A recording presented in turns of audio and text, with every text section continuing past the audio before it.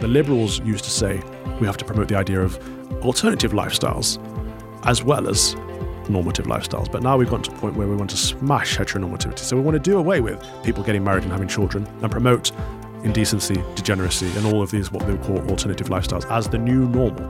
We would literally die out as a species. So there would be no people to worship God. Outstanding is a production of The Washington Stand, where you can find news and commentary from a biblical worldview. Welcome to Outstanding. You've once again found the place where we have conversations about the news of the day and the ideas that shape us. As usual, for better or for worse, I'm your host, Joseph Backholm.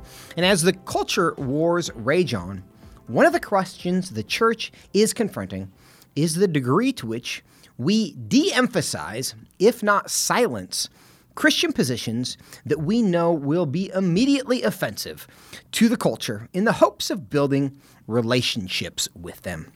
Now, my guest today, Father Calvin Robinson, has some opinions on that matter, and we're going to talk about it. Amongst some other things, he is a priest with the Old Catholic Orders, serving in an Anglican parish in London, England. He made international news, and this is when I came to know of you, Father Calvin, in your speech at the Oxford Union that got some coverage on YouTube, and which is a platform I understand you have helped other people be deplatformed from since then. And that was a speech and a conversation about whether Christianity should allow same-sex marriage, and you argued no. And of course, as all decent people have these days, you have, as I mentioned, been deplatformed, and you now travel the world, helping encourage the world the church really, not to surrender to cultural whims. And he joins me now in studio here in Washington, D.C., Father Calvin Robinson. Thanks for being with us. Hello, thank you for having me. This is great. Well, what brings you to the nation's capital, or our nation's capital? It's my first time in D.C., actually, so I'm quite excited to have a look around. I woke up really early this morning and had to walk down to the White House. Okay. I was very undermined, though. You were? Tell me why. Not undermined. I was very, what's the word I'm looking for? Underwhelmed? Underwhelmed, thank you. Okay. I found the experience underwhelming. It's just a little White House. Yeah, it wasn't big enough. Did you expect something bigger? Yeah, because it's painted as this very grand place in all the movies and everywhere I've seen it. Well, in fairness, you can't get within like a quarter mile of it. So if you're right up next to it, it's a little bigger. Yeah. But, I mean, how much? It's no Buckingham Palace, though, is it? House, which is a decent-sized house, as far as houses go. But I mean, the building next door, what was that? Was it Edgar Hoover building? No, there's a building next door that was much grander. Oh, well, there are many bigger buildings in Washington, D.C. than the White House, to be sure. But what I do like about D.C. is that you can actually walk around the city and actually, you don't have to get into a car to walk somewhere, which I find in a lot of places in America. Is there still any, resentment about our capital, given the the rebellion that we had? No, you guys are welcome back whenever you like. Do we like? Well, okay, but it is. You miss our royal family. Let's admit it. You miss having a monarch. Well, is that true? Actually, the degree to which people pay attention to royal weddings. Yeah. I'm a guy who you've got buyer's remorse, haven't you? Well, I certainly do. No, there is no part of me that looks at a royal wedding and thinks, oh gosh, I wish that was I wish I felt more invested in that. Okay. But some people clearly do because they have parties to watch other people's weddings in England. I frankly don't understand kind of the monarchy and celebrity culture but it's not celebrity culture. That is a very American statement. The monarchy has nothing to do with celebrity. Okay, well then explain it to me. This is why Meghan Markle went wrong, because she saw this. She thought, I'll become an A-lister from being a D-lister, and it's nothing to do with celebrity. It's about service. It's about duty. It's about obligation. It's about your country, your nation. So in England we put God, Queen and country, or God, King and country as in our order of service and duty and obligation. That's the way it's always been. And the Queen or the King is accountable to God, but also to the people. We are I keep saying her because I'm thinking of the Queen, but of course we have a king now. We are his subjects. However, he is there to serve us. It's not the other way around. And we can see that in the way that Her Majesty lived and died. You talk about people tuning into royal weddings, but the Queen's funeral was the greatest Christian witness we've ever experienced since the resurrection. 28 million people around the world tuned in for this very, very Christian, distinctly Christian service. That's never been done before. Not like that. Yeah. You raise a really good point because I have obviously not being English, I have really had no understanding of. I've seen the royal family as kind of this. It does feel like celebrity, but you're telling me that as an Englishman, that it is a different. That's not what it is. No, it's a grind. They have to work every day, long hours. They're patrons of loads of charities, and they're going up at events and stuff. But they are selling the nation quite often. They are the face of the nation, but also they are a living embodiment of our nation. So you guys in America, you get behind your flag, right? That's your symbol of unity. That's what brings you together. We have our monarch. That is our living embodiment of our nation that we can all get behind, or we should at least be able to get behind. It's difficult when you... The problem with monarchs is sometimes you have good kings, sometimes you have bad kings, right? Well, yes. That's the problem with all people in all positions, of course. It is. But yeah, in fairness, I will say that I have viewed kind of that whole royal family thing as more like somebody just like picked the Kennedys or like just some famous family to like be famous, and we care about them because they're famous. Some of them are good, some of them are not good. Well, it's the divine right of kings. So God said you don't need a king, and we as people said we do want a king, right? This is the story from the Bible, and so He gave us kings, and we get the kings that we deserve. True. No, I that'll preach. Right. I mean, because now that we actually elect them, right? I mean, because it's even more true now. Gosh, I did not expect to start talking about the royal family, but that's a good diversion. It's also interesting because as Christians we talk of Christ's kingship, but I find that that's quite often lost on people that don't have a monarch. As in that relationship with your king. What does it mean to have a king? Like we can talk about Christ as a prophet and Christ as a priest, but Christ as a king has a very different meaning. Do you think then a democratic sensibility has a difficulty understanding Jesus as Lord of Lords and King of Kings? Yes, his lordship is quite foreign to people that don't understand that principle of lordship. Yeah. How do you see that? Well, again, it's about servant leadership, isn't it? It's about being the representative of the people, but also serving the people. It's an embodiment of the people. Rather, it's not about power. It's not about authority in that sense. It's the exact opposite. Is there a sense in which, like, Americans, of course, are very pro-freedom people and pro-liberty. Yes. Is there a sense in which those sensibilities kind of war against the Christian call for submission? Yes, there is. I think it's a very good thing to be pro-freedom, of course, but we have to put it within context because what we can often fall into the trap of is making idols of these things. For example, I'm always advocating for free speech. I think free speech is fundamental in any Western civilization and in any democracy. It's important to our way of life. However, we can't make an idol of free speech. So when people say to me, well, why do we need free speech? It's so that we can have the freedom to worship. The whole point of free speech is that we can have the freedom to proclaim the good news. So we can say this is the gospel, this is the truth as revealed to us. Without that free speech, our freedom to worship gets restricted. And we see this all across the world in places that don't have free speech. So it's a means to an end. It's not the end in and of itself. And quite often people look at the amendments as ends in and of themselves. And actually, in this part of the world, we often make an idol of democracy as well. Democracy is great. Democracy is good, but it's the least worst option. It's not the thing to be striving towards. I have been thinking about this specific point in the context of abortion lately.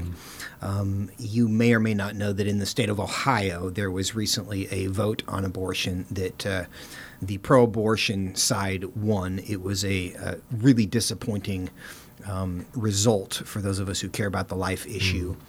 But there is this sense, and people, even like Republicans, people on the right politically in America here, have said, well, I don't like it, but that's what was decided, and the people spoke, and the sentiment is that therefore there's some goodness in this because this result was reached democratically. Yeah. And that to me has raised the question that you just made of, yes, we like democracy. Yes, we like freedom, but at what point do those things become an excuse or the means by which we are doing evil things, and somehow we're supposed to be fine with it because we're pro-democracy and democracy did that? If democracy is not the goal, if freedom is not the goal, how would you describe what the goal is. Well, God is the goal, right? The praise and worship of God, the greater glory of God, all of this should be our goal. Our objective is to become good people, to become holy. We strive towards goodness and holiness, and we do that through, monitoring the way that Christ modeled how to live a life, how to be Christ-like. And so if what we are doing is leading us to Christ, then it's good. If it's not leading us to Christ, then it's bad. It doesn't matter if it was democratically decided or not. But it also comes down to what do we mean by freedom, right? Freedom within the context of God means freedom to worship God. And we often think of freedom as in freedom from something, like we're free from restrictions, we're free from whatever. But actually, it's freedom to worship God. And God gives us restrictions, God gives us boundaries. He says, here are some rules, here are some laws. Live by these rules, live by these laws. Then you will live a good life. But we seem to think that freedom is absence of laws, absence of rules, and that's not good. A lot of people will listen to this and say you sound like a theocrat. Okay. That your freedom is the freedom to worship God. But yes, of course, not everybody agrees with your sense of who God is. So you're just trying to make everybody like you. What's my sense of God is? God is, regardless of what my sense of him is. God is, full stop. And freedom is obedience to God. But is that inconsistent with a pluralistic society? No. Why not? Pluralism is demonic. It is the idea that there are multiple truths when the scriptures teach us that Jesus Christ is the truth. Truth is objective. He is a person and we know him. Agreed. Yeah. So there can't be there's not multiple Jesuses, therefore there's not multiple truths. This whole idea that I have my truth, you have your truth. It's like, no, we have a perspective. There is a truth, and we should be striving towards the truth. But should different perspectives be tolerated within a culture? Because we of course know in your context in England and ours in America, there are lots of different religious convictions. Right. And those are, at least in the American context, they were primarily all just different Christian denominations. Now that's not the case. Yeah. Now that the differences are much grander than that. And so if we have this sense that the purpose of freedom, and in a Christian sense it's true, the purpose of freedom is to be free to worship God, but others would say, I don't even think your God exists. You believe in the flying spaghetti monster. You can worship him if you want. Right. That's what free people can do, but you can't make me do that and define freedom that way. Right. So that was the whole purpose of America, right? It was a nation founded on Christian principles, and the whole purpose of having the freedom of expression was that we could have freedom of worship, and that meant that anyone could worship however they saw fit. It was implied that we'd be worshiping the Christian God, the one true God, but that was an implication. It wasn't explicit, and that meant that people of other faiths could worship too, which is fine. But the end goal should be to win them over for Christ. We should be to help save them. That should be the end political goal or the end goal for the church? Well, just the end goal, right? For us. As people. Yes. Right. And certainly as Christians. Yeah. So that freedom, because it's the same thing that God offers us, right? Free will. He says, I exist, I am true, I love you. You can love me back, but you don't have to. He doesn't make us. He offers us that choice, and therefore we provide that choice for people too. But that's very different to tolerance. And we talk a lot about tolerance in a modern society, but tolerance is not a Christian virtue. Agreed. Now, if you lived here, people would call you a Christian nationalist. Good. For sure. Yeah. How do you define that term? Wanting to bring Christianity to the nation. That simply? Okay. Right, yeah. Well, that definitely, yes. I would say, hopefully everybody is a Christian nationalist in that sense. But if we have commandments, and we used to base our laws off them, right? So the English common law system was based on the Ten Commandments. The American Constitution was based on English common law. Like all these things link back to the truth, to the faith. And we used to think that this is good, this is true, so we must live our life by these rules. And that's where we get our way of life from. Is there any limit to you? Is there any limit to what you would want the government to be able to do in order to promote, encourage, compel our understanding of who God is? I wouldn't talk about our understanding. I'd talk about going back to the scriptures. The scriptures, So yes. I'd say, so our laws should be based on the Ten Commandments. So we can't steal, we can't kill. Take these, because otherwise, what do we base our laws on? And people often conflate morality and legality. And there is a massive chasm between those two. There's a massive chasm between justice and legality. Just because something's legal doesn't mean it's just, and it sure as hell doesn't mean it's merciful, doesn't mean it's true. So we have to bring these things into alignment. We went very deep, very quickly. I'm gonna now back up. That whole royal family thing totally derailed me, but this is good. And right. so I want to find a little bit about you, find out a little bit about you and how you became That's my this least Christian favorite topic. nationalist. No, but I think it's helpful. I'm not a Christian nationalist. I'm a background. Christian. Well, I know, but The fact that we have to paint it as a new label just shows how far we've come from the faith, right? Because we've become so pluralistic. yes. What do you want to know? Well, I mean, the only thing I know about you is that you're from England and you're an Anglican priest, basically, and that you argued that the church should not embrace same-sex marriage. Cannot. Should not. But tell me a bit about your backstory, as the kids say these days. Oh, goodness. I grew up in a town called Mansfield in Nottinghamshire, which is in the bounds of Sherwood Forest, which is obviously where Robin Hood is from. Yes. He was my childhood hero. I used to have bows and arrows and a green felt hat and run through Sherwood Forest. That was how we grew up, just playing around outside before the days of smartphones. It was great. Loved it. It was a community area where I knew my neighbours. They knew me. They could hold me accountable if I was a naughty child. Were you a naughty child, Calvin? No, not really. No, I was quite good as a kid, but in my teenage years, I was quite rebellious. Okay. But I suppose we all are. We all kind of push the boundaries and experiment in our teenage years. But it was important because the reason I raise that is because I think that's what we are supposed to be like. We're supposed to be communities. We're supposed to live with our neighbours and know our neighbours and love our neighbours. And in the modern world, we don't seem to, not as much, certainly not in the cities. We've become so disparate. And actually, I think technology has a part to play in that we will talk all the time about how connected we are. But actually, we're more disconnected. Yeah. In many ways, I see people, it's one of my biggest pet peeves, and I do it myself. I'm guilty of this myself, so I'm not pointing the finger. But walking around on smartphones, it's so frustrating. You're nearly bumping into people, but it's also, you're not engaging with other people. Yeah. We live in our own individual worlds now. It's awful. And, the disconnect of, on the way here, I came via Heathrow Airport. They've got self-check-in now, not just to print out your boarding pass, but to put your bags on the things. You weigh it yourself, you put your little sticker on yourself, and then I went into the pub to get something to eat before my flight. They've got self-pull bars, you can pull your own pint. I didn't have to interact with another human being all the way through. I mean, I did. I sat there and I chatted to this lovely old man who I think was reintroduced to Christ, which has entirely made my trip. Right. But we don't have to anymore. That's the problem. And this is technology. It's disconnecting us. It is a tool of the enemy. Yeah. So, your teenage years, how did you come to... You're good. I'm tried to shift the conversation off of me. I know you did. And I will tolerate and enjoy the parentheticals, but I am going to find out something about you. Okay. So, how did you come from being a somewhat rebellious teenager, kind of, trying to discover who you really are and what you believe, to now, I mean, many would consider you to be a, culture warrior, agitator, Anglican priest? This was just the path that he had laid out for me.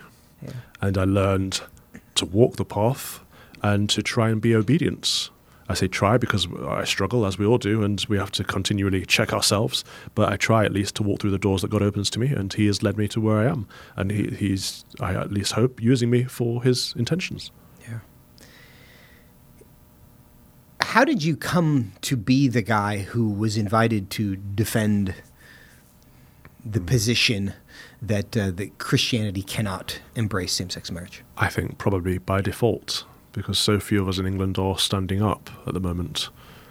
So when you are someone that stands up, you get asked to speak. I wish there were more of us, I really do. There are a few, I'm not on my own, but it does feel like that sometimes, at least in England. How did I get there? The long story or the short story, I was in technology after university, and it was a very superficial lifestyle. It was about having fun and making money. It was like about professionally, you worked in stuff. tech. Yeah. Okay. And it was just very worldly. And I quickly cottoned on that this wasn't fulfilling. I wasn't content.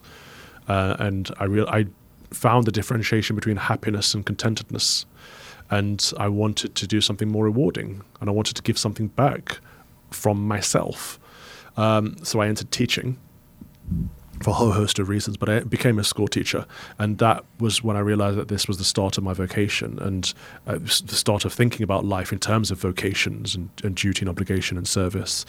And when I was teaching, I was seeing some really horrible stuff. I was seeing left-wing indoctrination. This was around the time of Brexit, and teachers were really pushing Remain and denigrating people that were Leave supporters. And there was an othering going on, and it was uniform. So I started writing about it, just writing about it in the local press or blogging about it. And I put my name to it because I really don't like when people do like secret teacher or something like that. I just find it a bit sly. Like if you see something that's wrong and you want to point it out, expose it, then put your name to it. If you want to speak the truth, put your name to it. So I did. And then the tabloids asked me one time, "Did you still believe this?" I was like, "Yeah, this is what I'm seeing every day. This is what's going on." What were you seeing? Explain what you were seeing. So, for example, during Brexit, I was on Team Vote Leave. So I was a regional coordinator. I was going around knocking on doors, asking people in my area which way they were going to vote. And I was giving them literature to help encourage them to vote to leave the European Union so that we could become a sovereign nation again. And I was very open about this. I didn't see it as a secret. I thought we are a nation divided on this opinion, and therefore, in a pluralistic nation, all opinions should be equal. Little did I know that was not the case. And going around school, well, actually on the day of Brexit, I was euphoric because we won, and I never thought in a million years we'd win. I thought it was a wild dream. But I walked into my school ready to teach computer science, and the head teacher and the assistant head teacher pulled me aside and said, "Calvin, we know that you're a Brexiteer." I'm thinking, okay, sounds a bit like an accusation, but yes, I am. Just be very careful today. Don't obviously talk about it. A lot of people are upset. And I was like, well, it's nothing to do with my job. I'm here to teach computing, programming. It wouldn't come up in conversation. And they were like, yeah, we've got lots of European students, obviously, so don't mention it around them. I'm thinking, you clearly don't understand what this is about. This is not an anti-European thing. You know, most of the people I was out campaigning with were French, German, Polish, etc. It wasn't anti-European. It was anti-EU. It was an anti-federalist stance. It was a pro-sovereign stance. Anyway, so I was like, yeah, of course I won't talk about it. But as I walked around school, all I saw that day were other teachers talking about, oh, it's awful. And they've got a similar thing in America with Donald Trump. Oh, it's really bad, isn't it? And I quickly realized that it wasn't that we weren't allowed to talk about Brexit. It's that I wasn't allowed to talk about Brexit because my perspective was the wrong perspective. And this really peeved me off. But I wrote about this. And this is what the tabloids picked up on. You know, there was an announcement over the tannoy in the school. The chapel is open for people that are upset about today's result. And I looked at the chapel. They replaced the altar where you'd normally see a cross. There was an EU flag. Talk about idolatry. And so, I wrote about it, and the tabloids picked up on it and said, is this true? I was like, yeah, absolutely, and back it up. And they said, can we print it? And, yeah, of course you can. And then, like that, it was in all of them, and the broadsheets too, and it was just crazy. And then off the back of that, people started asking me my opinion on education. And I continued to give it and talk about what I saw, the massive left-wing indoctrination. It wasn't just on issues of Brexit, it was on issues of race and gender and all the things I'm sure you can imagine. But I just didn't think parents were aware, and I thought if parents were aware, they'd be gobsmacked. What year is this approximately? This stuff. So this is 2016. That's when we had the Brexit. Brexit was 2016. Yeah. So that was the same time that Donald Trump was all this was happening at the same time. Yeah, which was a shocking electoral result as well. It's like the metropolitan liberal elite couldn't believe that we dare to vote in a way that they didn't like. Explain, because we can apologize for our American sensibilities that are not like right. most of Europe knows more about what's going on in America than America does what's going on in other places. Why would people be so bothered? Because what you're describing is kind of like the sentiment that we saw happen here with COVID. Like, oh, you can only communicate one position on this particular issue, and if you try to say something else, you'll be punished. That was framed, whether true or not, as an issue of life and death. So you can understand why somebody would say, don't lie to people because then they're going to die. Yeah. Okay, we'll set that aside, but we understand kind of the perceived seriousness of that issue. But you're describing something similar on this Brexit debate. Yeah. Why is it that people would be so bothered by your position that they would, as you've described there, basically say you can't say that, but other people can be free to say, to provide the other Well, so the Remain side would see it as xenophobic, as racist, because there were conversations about immigration. So as a leaver, I would say we need to control immigration to our country. And as part of the EU, we didn't have any control. Anyone from any EU nation could come and live in Britain and gain the benefits of living in Britain, right? Was that a primary argument for the leave? Yeah, sure, it was one of them, yeah. The main argument was sovereignty, in that the laws being made in our country should be made by people that we elect, falling back to democracy, right? But what was happening was in Brussels, people were making laws that would dictate our lives in England. And we were like, well, why are these foreign people creating laws in a foreign country that are dictating our lives when we can't elect them and we can't get rid of them if we don't like them? Like, we have awful politicians, but at least they're ones that we vote in, right? Well, Americans kind of understand that sensibility because way back in the day, we called that no taxation without representation, and we threw some tea and some water in Boston, and then there was this whole thing. And we love our tea. We haven't got over that. You haven't got over that. Okay, so that seems like a similar sentiment to what Americans should be sympathetic to is, if you're going to make decisions, you better be accountable for us. That was the sovereignty side. On the immigration side, I was saying, look, I know people from Australia that would be great teachers, and I need to hire this was when I was an assistant principal. I need to hire these teachers, but it's difficult. It's impossible to get them over here on a visa. Whereas if someone lives in Eastern Europe, they can come straight over and they can undercut British workers, no problem, with jobs that we don't need to be filled. So it doesn't add up. We need a points-based system similar to what Australia has. At that point, I wasn't even arguing to halt immigration. I was just arguing to control it. I mean, at this point, now I'd probably argue to halt immigration because there's far too much of it. But just having that conversation, people were like racist, xenophobe, etc. And so it was seen as the wrong argument to be made. And that's why the metropolitan elite didn't like it. But also there's a disconnect here. The lefties, well, I say the lefties, it wasn't a left and right issue, but the Remainers said if we leave the European Union, there will be an economic price to pay. And the Leavers were saying we would rather pay a short-term price for our freedom, our sovereignty and control of our borders than we would stay in and not have a cut to GDP. And they can't understand that. Has that economic price been paid? Did that materialize, the threat? It's difficult to discern at this point because we are in a cost of lockdown crisis, so we're all paying that price. Every country's struggling at the moment, and people in our country who are Remainers will say, "Oh, it's because of Brexit." But actually, how is Brexit affecting America? You guys are having the same problem that we're having. So I don't think it's as clear cut as that. But even if it was, I'd do it again. The immigration challenge that you described there is, again, very similar to some of the stuff that we're dealing with right now. Since Joe Biden became president, something like 8 million people have come across our southern border. Absolutely ridiculous. Which is because I think that is a combination of the 6 million that we know have come, and then the 2 million that we assume have come that we have not kept track of in any way. And I'm pulling that number from I've seen him talk about this and say it's a good thing that white Americans are being replaced. So that's a good thing. Well, frame that in a biblical way for us. Well, firstly, in a secular way, that's racist. Well, in a secular way to say getting rid of the white people is good? Yeah, that's racist. Well, sure. Naturally, yes. But there is, more broadly, the idea of borders. Yeah. Now, we know that immigrants, Christians are commanded to love the outcast, to be hospitable to the foreigner, to all of those things. Yeah. Why does that not mean that you in England, if somebody wants to come from Hungary, or we in America, if somebody wants to come from Guatemala or San Salvador or wherever else they're coming from, that they should be able to come on in because it's pretty good here. And why should we hog that to ourselves? Yeah, that's a good question. So nations and borders are God ordained. God created the idea of nations and tribes after the Tower of Babel for our own purposes. And it's biblical. But broader than that, the family is the first community that we belong to. The nation is the next community we belong to. And we are advised against globalism. We're advised against one world government and a borderless society for obvious reasons that are clear in Revelations. And the left seem to think that we have to welcome the sojourner permanently. Now, the sojourner should be welcomed. Of course, the traveller should be welcomed. But that doesn't mean the traveller should stay forever.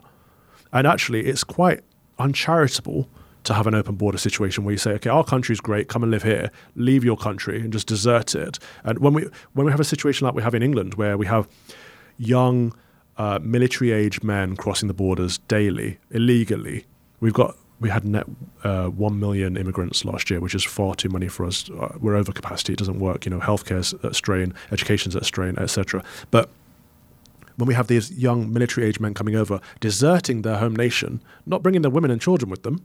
Mm-hmm. So it's clearly not an issue of refugee or of hospitality. It's an issue of, I would probably use a strong word and say this is an invasion. This is a cultural invasion. Because 8 million people.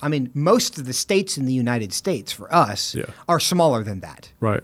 I think there's only like 11 or 12 states that have more than 8 million people. But also we're not pragmatic about this. I would say, look, let's look at what's happening in South Sudan or northern Nigeria or Armenia, or let's look at places where Christians are being persecuted and let's support them and bring them over if they need to, but help them in their homeland too. But we're not doing that.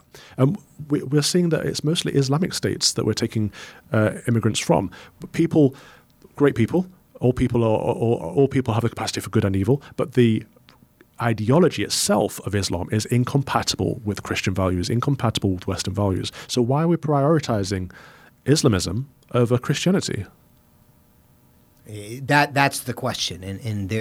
But I think a lot of people hear that question and just your framing of it in terms of Islamism over Christianity as itself racist and xenophobic, and that's the problem, even because you're thinking of it in those terms. Yeah. This is the way it's been framed. So we had, I don't know how it's happened over here, but in England we had a Prime Minister called Tony Blair, leader of the Labour Party, had a stonking majority in 1997, and he said, look, we want mass immigration, and what we're going to do is paint the right as racist and xenophobic for even questioning the idea that diversity is our strength and that immigration is a good thing. And that's what they've done ever since 97. And immigration has been on the rise even after the Labour Party left and Conservatives got in government, because everyone's afraid to have a conversation about it. Because if you do, you're labelled as a racist and a xenophobe. And we have to get over that and say, okay, call me whatever you like. It doesn't matter. I want to protect my nation. I want to protect my borders. I want to protect my family. And that's what it is. It's protecting your family. Why do you think that's so effective? The accusations of racism? Because we all want to be liked, right? We want to be seen as nice people. Nice has so much power when actually we should be focused on good. Good is far better than nice. What's the difference? Well, nice is superficial. Nice is how we appear to each other. Good is often harder than nice. Good is difficult. And that's what virtue signaling is. Virtue signaling is saying to the world, look at me, I'm nice. Please think of me as a good person. It's far easier than doing good works. To do good works is difficult. It takes sacrifice. It takes contribution. It's far easier to say, actually, I've put a black box up on my Instagram that, look at me, I'm a good person. I've put hashtag BLM or a black fist or, a rainbow in my bio. Look at me as a good person. That's easier than going out and feeding the hungry or clothing the homeless and actually doing something good. You taught also, and you've mentioned kind of some of the challenges you had there. Describe, if you can, how different or similar is that than what we've been dealing with the U.S. and for we've been having all of these wars around curriculum content.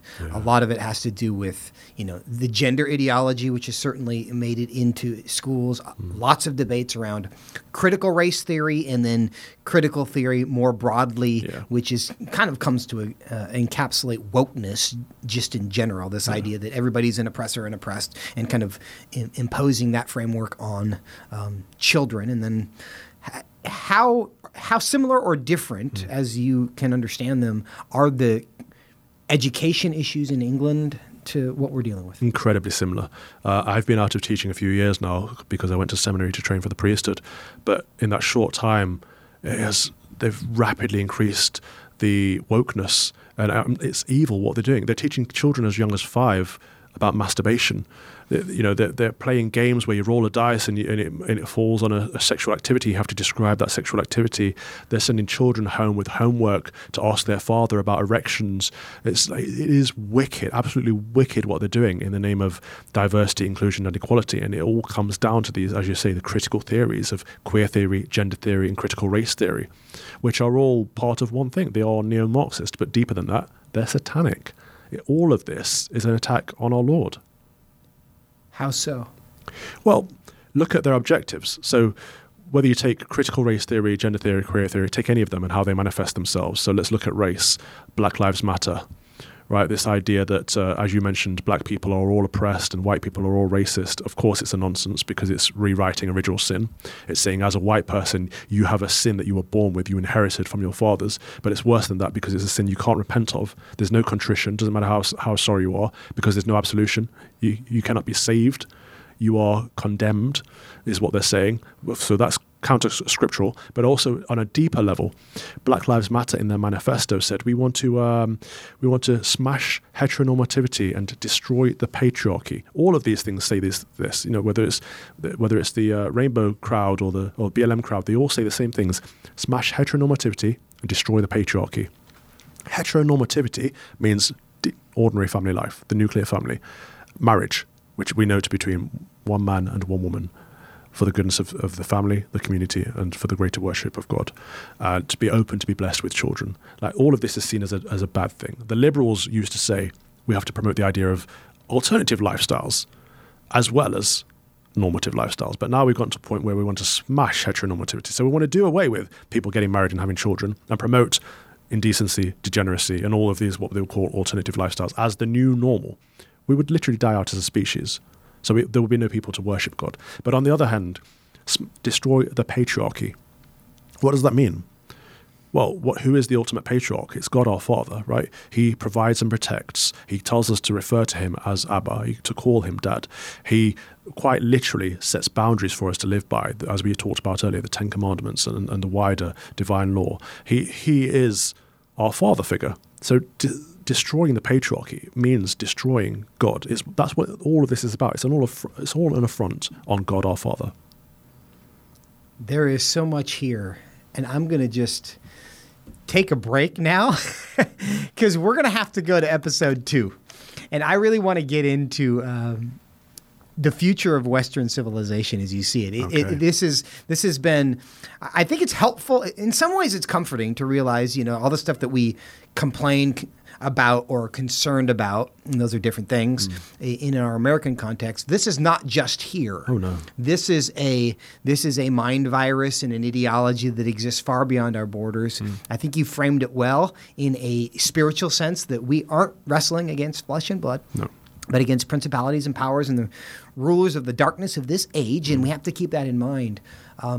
But in the next episode, and I'll tease that for those who come back for that, I want to get your view of the future and what that looks like, and for the church and for the West. Is the West dead, or is there going to be a cultural revolution, all of those things, because there's just so much more here. But Thanks for your time. And friends, thanks for joining this one. Make sure you like and subscribe wherever you are finding us today. And as always, if you have comments and questions, because I know that this has been very provocative, we'd love to hear from you. Email me at outstanding@washingtonstand.com. I'm Joseph Backholm. We'll see you next time. This has been Outstanding. Outstanding is a production of The Washington Stand, where you can find news and commentary from a biblical worldview.